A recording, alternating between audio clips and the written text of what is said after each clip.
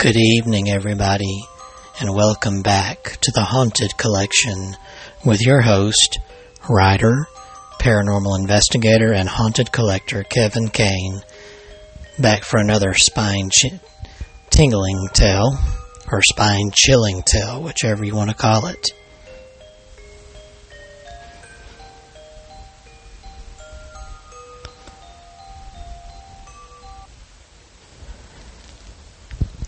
As promised, I am back with a part 2 of this week's episode, or episode 63, as it's known. As I mentioned in my last episode earlier this week, I had a problem with the Podbeam application cutting me off halfway through my program, so I meant a week ago to have something posted, at least a week ago, but I was having trouble with the app. So I'm keeping these short. So I posted an episode a few days ago. Be sure to check that out if you haven't already. And I've got an episode posting now. And it is Halloween time. Halloween is just a week from Sunday. Just 9 days away. If you've not seen it yet, please go out and check out my website, myhauntedDolls.com. I have all of my books out there that I've written and published. There are supernatural novels and even nonfiction ghost stories, and there's even war stories and tall tales, something for everybody out there. It's getting close to Christmas time, so one of those would make a great gift for that paranormal lover in your family. Get yours autographed today, and it will be priority shipped. You can also find my books anywhere else online or on Kindle. Also, there's a few on audiobooks, so be sure to check those out. If you've not been to my YouTube channel, please be sure to go there. youtube.com/C/myhauntedDolls. That's C as in cat, /myhauntedDolls. I have some EVP and Spirit Box videos out there. Hope to post a new one here in the next couple of days. I'm going to try to. And I have a lot of lives out there, and also some story videos about some of the haunted dolls and items in my collection. Be sure to check those out. And now let's get on to this story for part 2. I hope you enjoy it. This story is more human than supernatural.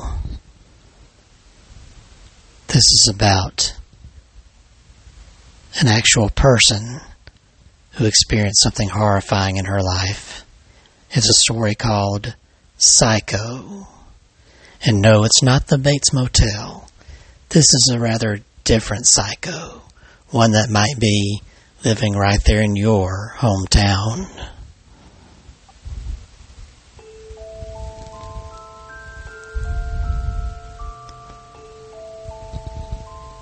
This story is told in the point of view of a woman. My name is Dasha, and I want to tell you a story about my last boyfriend. We met at university. We accidentally bumped into each other in the hallway. He asked me to go for coffee with him, and I agreed. He told me his name was Norman. We talked about this and that. He was handsome and witty. I was very attracted to him, and before long, we were dating. Norman was very sensitive and a caring guy, not like my previous boyfriends. It was like he was from another planet. He was always interested in what I wanted, always concerned about my needs, but at the same time, he was very masculine. I felt quite safe with him. Everything was fine at first. It was my friend's birthday, and our whole group gathered in a bar to celebrate. I was excited because I brought Norman, and I wanted to introduce him to everyone. Sitting at the table, we were having fun, drinking and laughing. Then some of the guys went outside to smoke, and Norman went with them. They were gone for maybe 5 minutes, and when they returned, I was approached by my friend Simon. "Dasha, I think there's something wrong with this Norman guy," he said. "What do you mean?" I asked. "Well, he's kind of strange. He started talking about his mother, saying really weird things. Then he started giggling like an idiot for no reason. He's not normal." "Norman? Not normal? Are you sure?" I said. Of course, I spoke with Norman about it, but he denied everything. He said my guy friends were just jealous of our relationship and they were trying to drive a wedge between us. I believed him, especially since Simon had asked me out on a date one time and I had to turn him down. It was possible that he just wanted to turn me against Norman and get rid of the competition. But the more time I spent with Norman, the more I started to notice some strange behavior. Sometimes he would get a faraway look in his eyes and go silent for a few minutes. Then he would start talking again as if nothing had happened. And he began to call me Mommy. I put up with his little eccentricities because everything else in the relationship was wonderful. And then something happened. It was like a bolt from the blue. One day, he kidnapped me. We were at my house and my parents were out. I went upstairs to get something. All of a sudden, I felt him grab me from behind, and he put a handkerchief over my nose and my mouth. It was soaked in some kind of chemical, and within seconds, I blacked out. When I woke up, I was in some shabby apartment with a dirty rag stuffed in my mouth. My arms and legs were tied to the bed, and I had a terrible headache. Norman came in. He put his fingers to his lips, and pulled the rag from my mouth. I immediately screamed, and Norman slapped me across the face really hard. "Don't you dare cry," he growled. "My mother never cried, okay?" He untied my hands and gave me a withering look. He told me that if I tried to run away, things would get only worse. Norman took me into the kitchen and sat me down at the table. He put a plate of food in front of me and told me to eat. All this time, he did not take those piercing eyes of his off of me for a second. So I just did as I was told. When I looked into Norman's eyes again, I could see he was a complete psycho. How could I have not seen this in him before? He smiled at me as if everything was normal. "How are things at work, Mommy?" he asked. I had no other choice but to play along with him. "All good," I replied. "So we'll go on a holiday together next week?" Of course," I mumbled. "Oh, by the way, someone told me you have a new man in your life, Mommy. That's not true, is it? You would not do that to me, would you, Mommy?" I saw how angrily he was staring at me. "No," I replied. "Well, I knew it wasn't true," he grinned. "We don't need anybody else. We're happy together, just you and me." After I finished eating, he took me into the bedroom and forced me onto the bed. He tied my hands, put a gag in my mouth, and left. This was how my nightmare began. Sometimes Norman remained with me for a long time, telling me how things were going in college. He always called me Mom or Mommy. I went along with it because I was afraid of what he might do if I resisted. If I made one mistake, he might beat me terribly, and he did. I was stuck in that dingy apartment for 6 whole days. My room was always locked, and there was no clock, so I had to guess what time it was. Norman would come and go. I don't know where he got the money, but he always brought me food and sweets. He said, "I love my mother, and I want to make her happy. A boy's best friend is his mother." I knew that this could not go on. My parents and my friends were probably worried sick. I wonder if they had contacted the police already.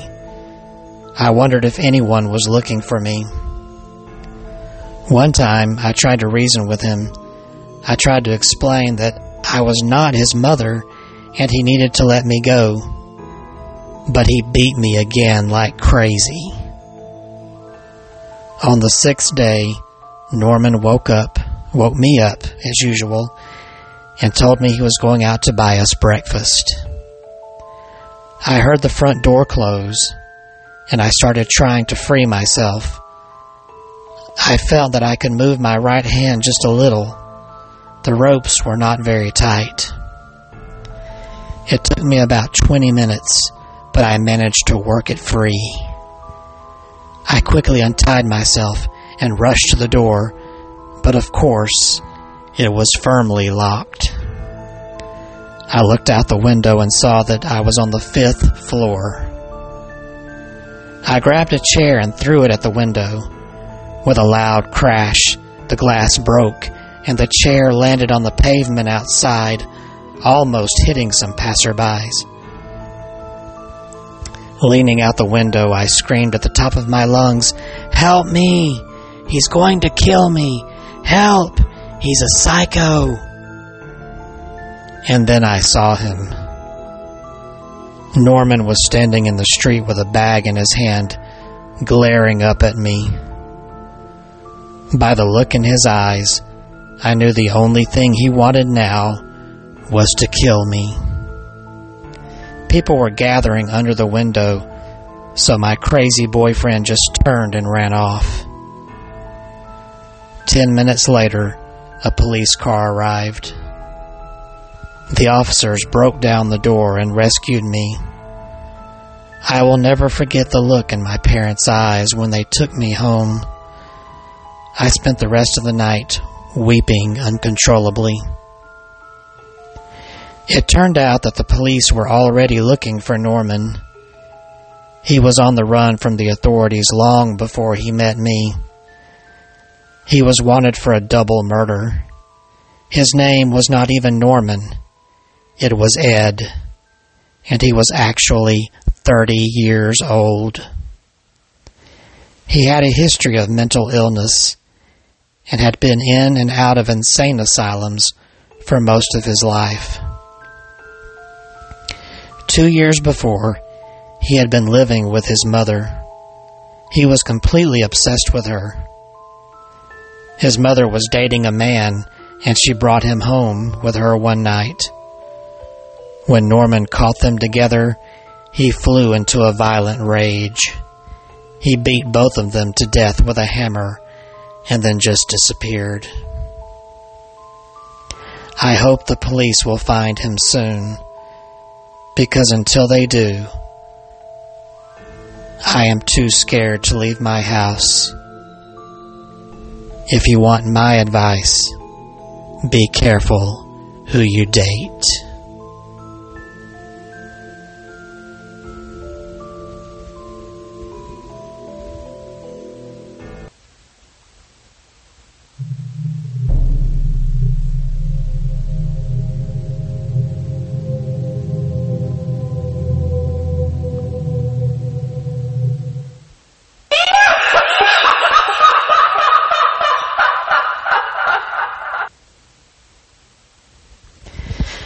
Gee, I wonder what gave him the idea to use the name Norman.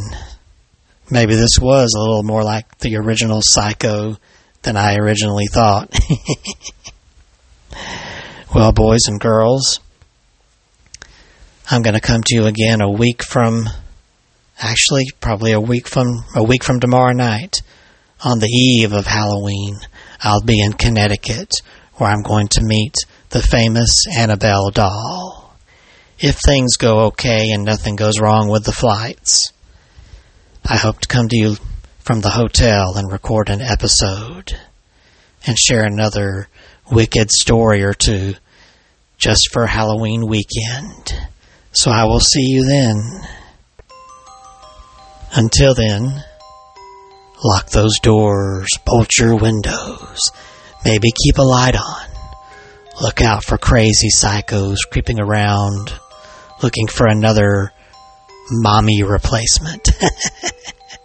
But by all means, have a happy haunting.